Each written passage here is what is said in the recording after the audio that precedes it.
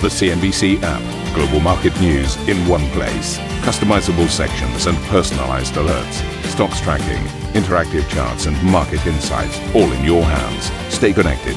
Stay informed. Download the CNBC app today. A very warm welcome, everybody. This is Squawk Box. Let's get into your headlines this morning. Well, the bulls are back in charge as major US markets and the Russell Index hit fresh highs, with the Dow and S&P now marking their longest win streak since August last year. A call for cryptos, Bitcoin, Ethereum and Dogecoin all hit record levels as Tesla buys $1.5 billion in Bitcoin and announces plans to accept it as payment. Goldman Sachs raises its US growth and stimulus forecast while airline stocks jump on a report. The relief plan earmarks more than $50 billion for the transportation sector. Oil scales a 13-month high, holding at pre-pandemic levels amid optimism over global demand recovery. And it's deja vu in Congress. Donald Trump's second impeachment hearings kick off today in the Senate, with the former president accused of inciting January's Capitol Hill riots.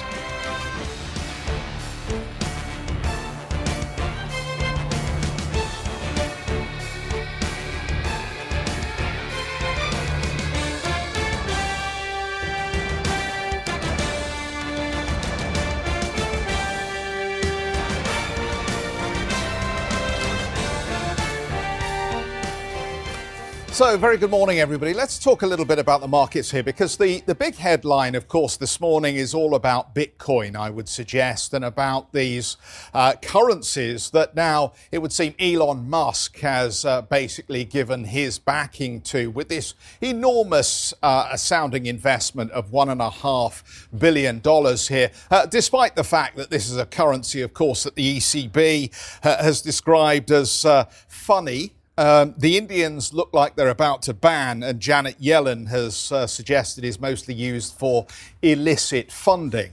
So there's an awful lot of opaqueness about the progress formally and legitimately for this currency, but it hasn't stopped Elon Musk wading in, of course, and that in part reflects this broader grab for risk on assets at this point. We've had 6 days effectively where we've seen upside for equity markets here, and for those who get very nervous about market tops, this all starts to smell a lot like those parabolic moves you get towards the top of markets. But I'm not going to stand here and call it, and I think you'll find very few people who will actually tell you it is now time to ring the bell.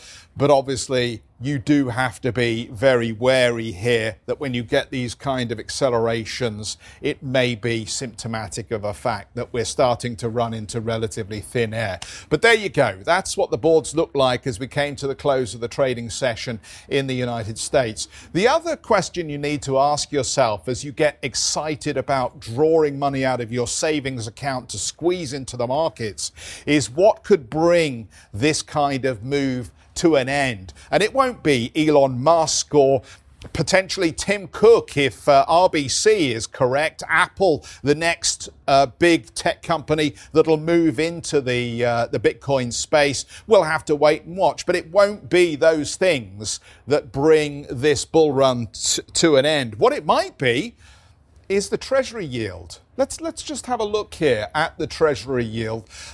There is an argument that if we continue to see the yields rise, for a couple of reasons here. One is that investors may start to sniff out expectations around inflation, pushing prices higher, and they try to get ahead of that by selling down their Treasury positions here. You get the yields rising, of course, to reflect that inflationary expectation. That could slow the pace of ascent for the equity markets. The other reason, of course, that we could see this is that the bond market vigilantes finally wake up from their long slumber and they say we are not prepared to allow these governments to continue raising massive amounts of money in the markets without paying a higher interest rate.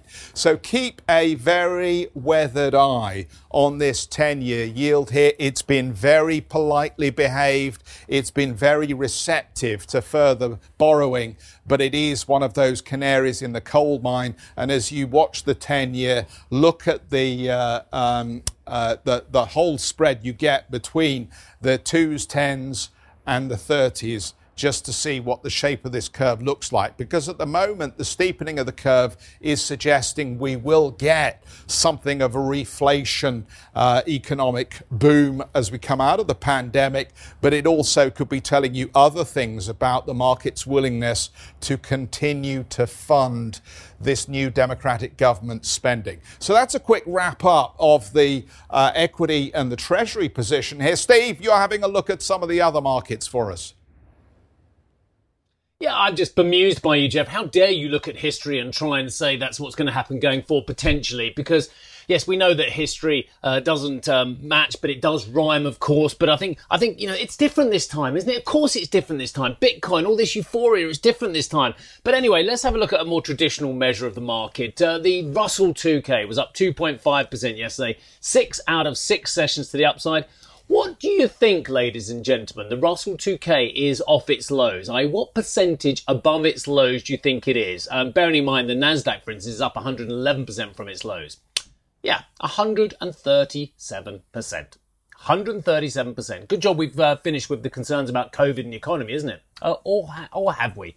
Anyway, so that's what the Russell 2K has done. It's above the 200-day moving average for you technical strategists out there for just a mere 136 straight sessions as well. It is the 11th all-time high of the Russell 2K of 2021. No euphoria there. Okay, let's move on to looking at WTI and Brent as well. The oil market also having a rather good time to the upside as well. Highest settlement since the 21st of January for WTI. 20th of January 2020. So over a year since we traded at this kind of level as well. And again, it seems to have taken out all the concerns about COVID and the slow economy and the lack of planes in the sky. I think what people are really concentrating on this price at the moment, Karen, is they are focusing on the fact that there are supply concerns and supply discipline. I just wonder how much supply discipline there will be with a 60 handle on Brent now. Good morning to you, Karen. Steve, good morning. Well, let's take a look at that hot asset class that we've all been talking about and everyone else has been talking about overnight. And clearly that's around Bitcoin and what has transpired.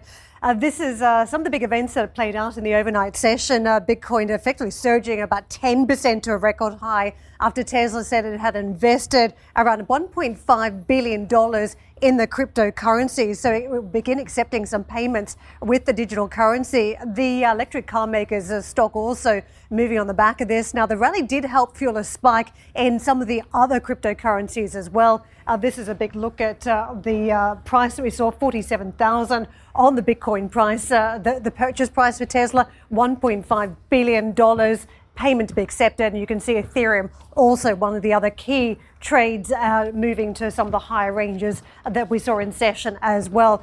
This is the chart. This is how it looks, and we've seen a lot of volatility in the price of late and huge movement for the last 3 months. And we talk about a 3-month window, I think, on many assets at this point, because that's where we've seen the risk rally take place. So from the end of last year into this year, 183% higher on Bitcoin. And you can see just settling off some of the highs, but still very elevated. You can switch over this and take a look at some of the other charts we've got for you too. Ethereum, you can see the rally in contrast to the 183%. It's been even higher, 280% nearly is the extent of the spike for the last 3 months. And Tesla stock also playing in the rally. We've seen gains around some of the production targets, some of the appetite for electric cars, more sustainable investments, 100% high in the last 3 months. And you can see the stock in session yesterday also picking up some more action.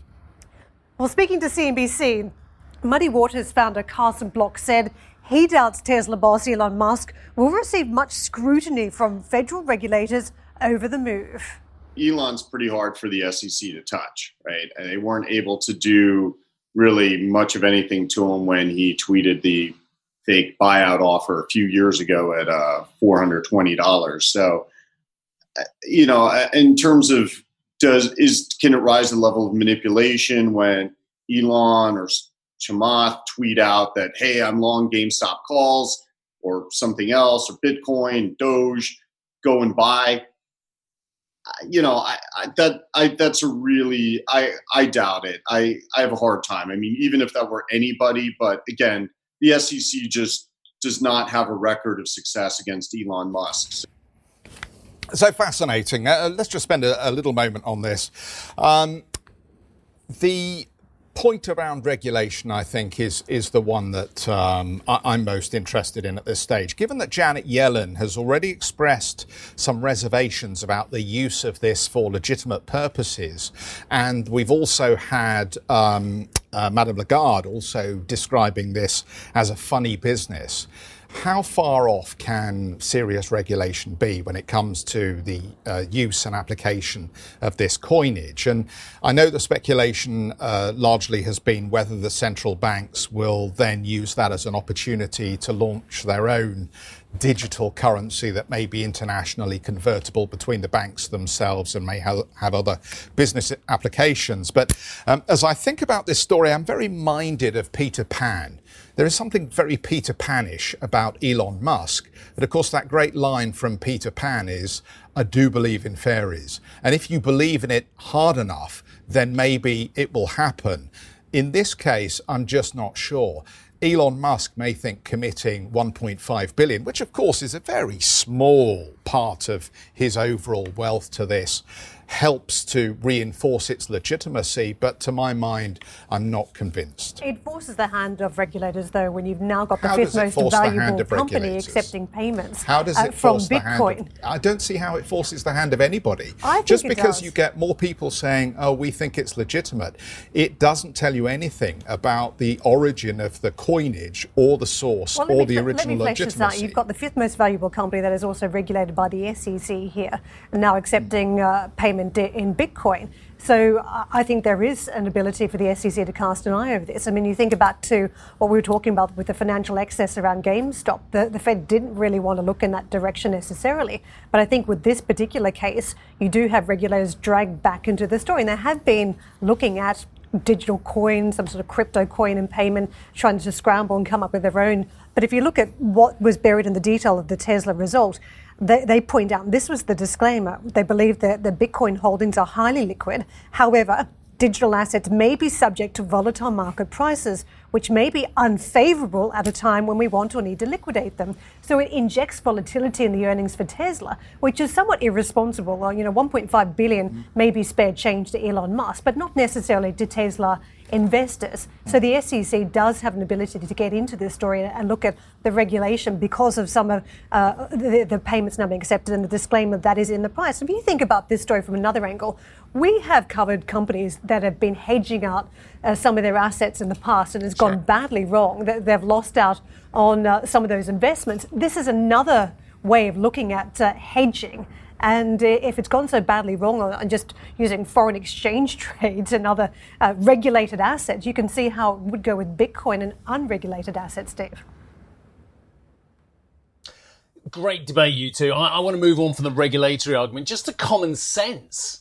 I want to, and which obviously it was common sense, but I mean, in terms of using this as you say, Karen, as a medium of exchange, accepting payment from this. And it's the same argument I had with Baroness Moan a couple of years ago about when you build properties in Dubai and then you take payment of Bitcoin. So just bear with me a second. Have you seen the new Roadster? It is stunning. The 2021 Roadster from Tesla is just a thing of beauty. It's basically the base price is going to be about $200,000, going up to, they think, about $250,000 as well. So it's a lovely thing. It's about 200,000. But how much does Tesla make on each one of its cars? Well, we don't know how much it's going to make on its 2021 Roadster yet because it hasn't come out. So what we have to do is look at history. And I've got the last, 10, 20 quarters of Tesla in front of me now. And profit per vehicle has turned into a profit per vehicle in the last 3 quarters. And that's very good because, of course, there's always been questions about profitability at Tesla. But the profit per vehicle most recently is around about $3,200, okay? So $3,200 is your profit margin on around about $100,000 car at the moment. So around about 3%, possibly going up as 5 to 10%, and the gross margin is a bit higher as well. But when you're taking payment in something that's moving quite so aggressively, how can you preserve that profit margin on your PPV, your profit per vehicle? And the answer is you can't, because I've just gone back over the history, and you did it brilliantly at the wall, Karen.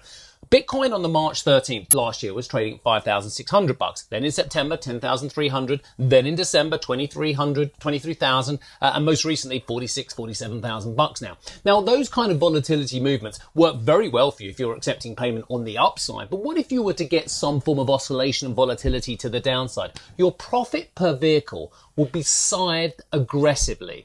And Elon Musk knows that as well. And you know the argument we had from Baroness Moan a couple of years ago when she said, oh, it's great. She goes, oh, don't worry. We convert straight into dollars straight away as soon as we've done the trade.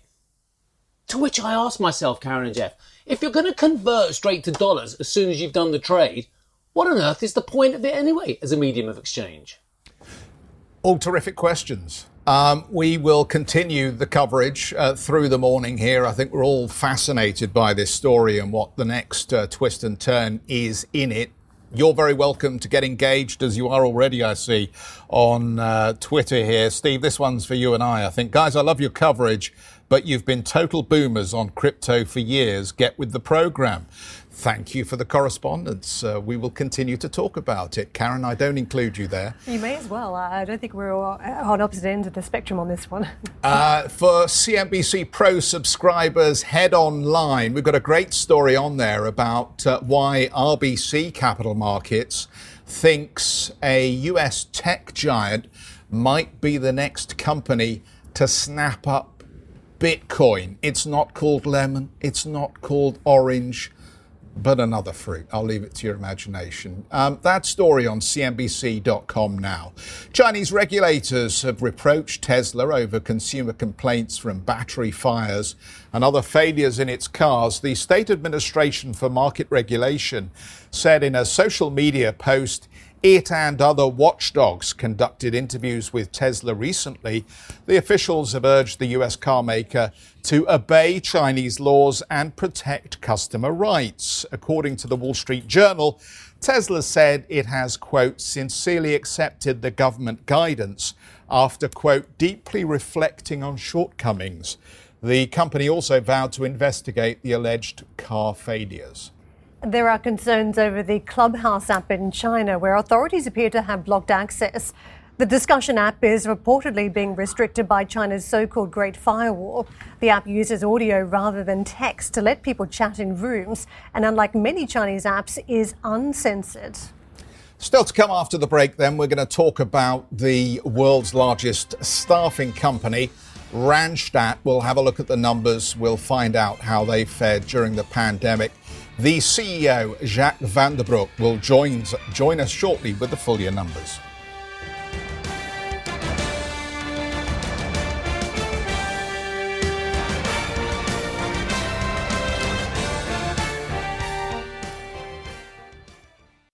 Listen to CNBC's Beyond the Valley, the podcast that explores the biggest tech news from across the globe. Join me, Arjun Karpal. And me, Tom Chitty, every week as we bring you insights into the top stories, unpack the latest trends, and find out where the industry is headed. Now available on Spotify, Apple Music, and Google Podcasts.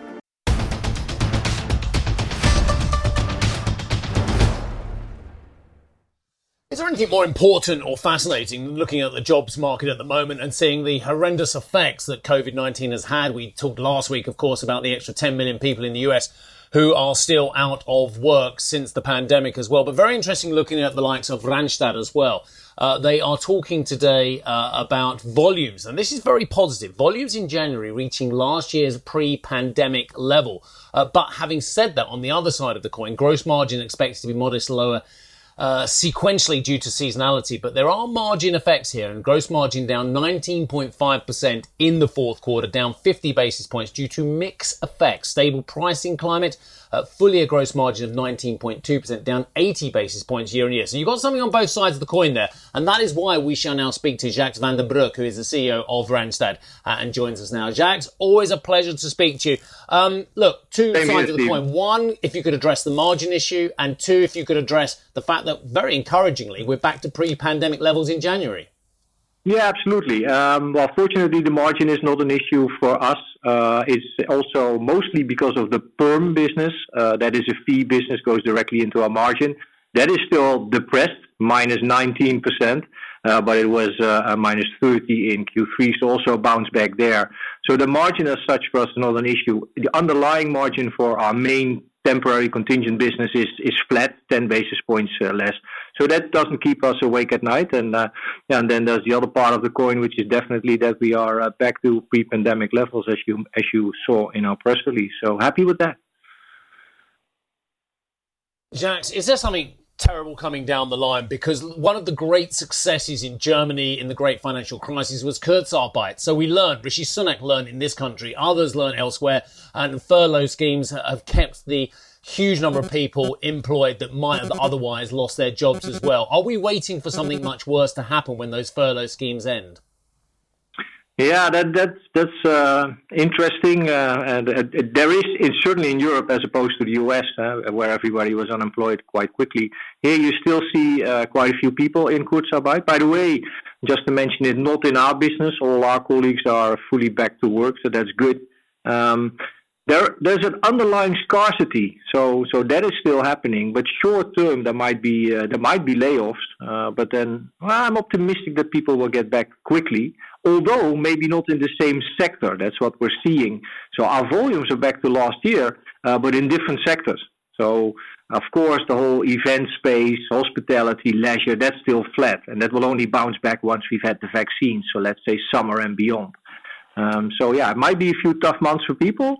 Second half of the year, I'm optimistic about people getting jobs. But they probably need to reskill to a large extent and get to other sectors and other jobs. Yeah, which is what I wanted to pick up on, Jacques. I mean, we're spending a lot of time on the programme discussing ESG and the green future. To what extent are you now struggling to find employees to go into companies to fulfil that mandate?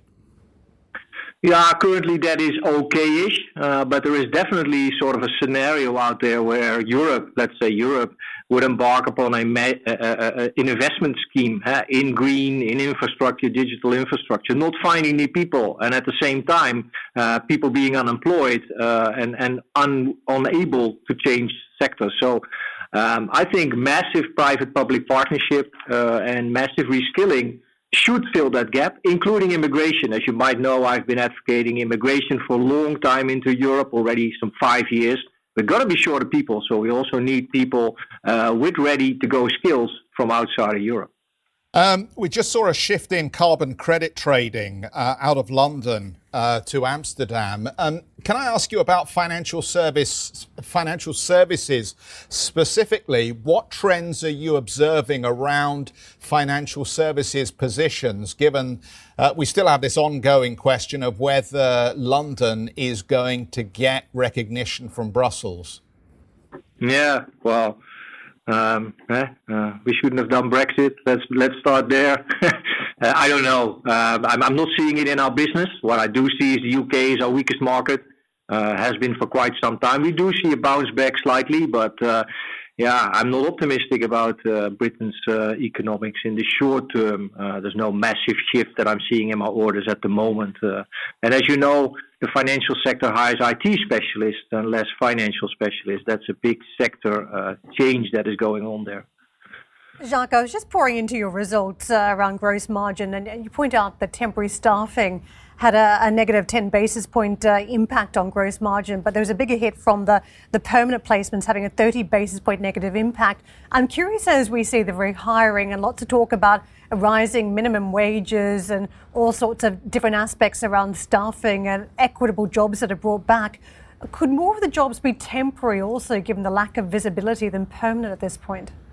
Yeah, that's a good question. By the way, back to the 10 basis points is mostly mixed. So what we see is our in-house business, where we are on site with large users of business in manufacturing and logistics. That comes in with a lower gross margin, but it has a high conversion, so it turns into good results for us. Yes, we've seen after almost every crisis that afterwards penetration rate bumped up because, as you say, companies are still uncertain about the future. And then you still have markets like Italy and Spain who are still below European levels of penetration. So they're doing well for us, and we're optimistic about those markets. Yeah. Jacques, significant questions still hanging over the travel and leisure sector, and you alluded to that before about summer and beyond, the type of recovery we could witness.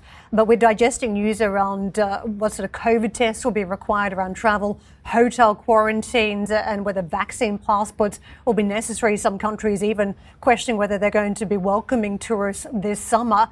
What's your feeling if the window or the travel corridor for summer is shut this year for some European countries? Do you have concerns about the economic scarring for the tourism sector, weathering a second year of closures over the peak season? Yeah, that's the whole crystal ball thing that has to do with the speed of vaccination. We're quite involved in many countries on vaccination, and unfortunately, due to the availability of vaccines, it's all going slower than expected. UK a bit quicker, but then still, if you do the math, I think we would need the better part of the summer to get everybody vaccinated. But what I think is more interesting for airlines is not so much the holiday traveler, it's very much the business traveler and what they've learned from COVID. Will they still travel as much as they used to do, or will they tone it down just because of a different way of working? I think that is more of a long-term worry. And I'm not optimistic about the tourism sector, so to say. I don't think anybody's going to take any risks for any super spreader events before everybody's vaccinated, or at least 70%. Thank you for listening to Squawk Box Europe Express. For more market-moving news, you can head to cnbc.com. Or join us again on the show with Jeff Cutmore, Steve Sedgwick and Karen Cho, weekdays on CNBC.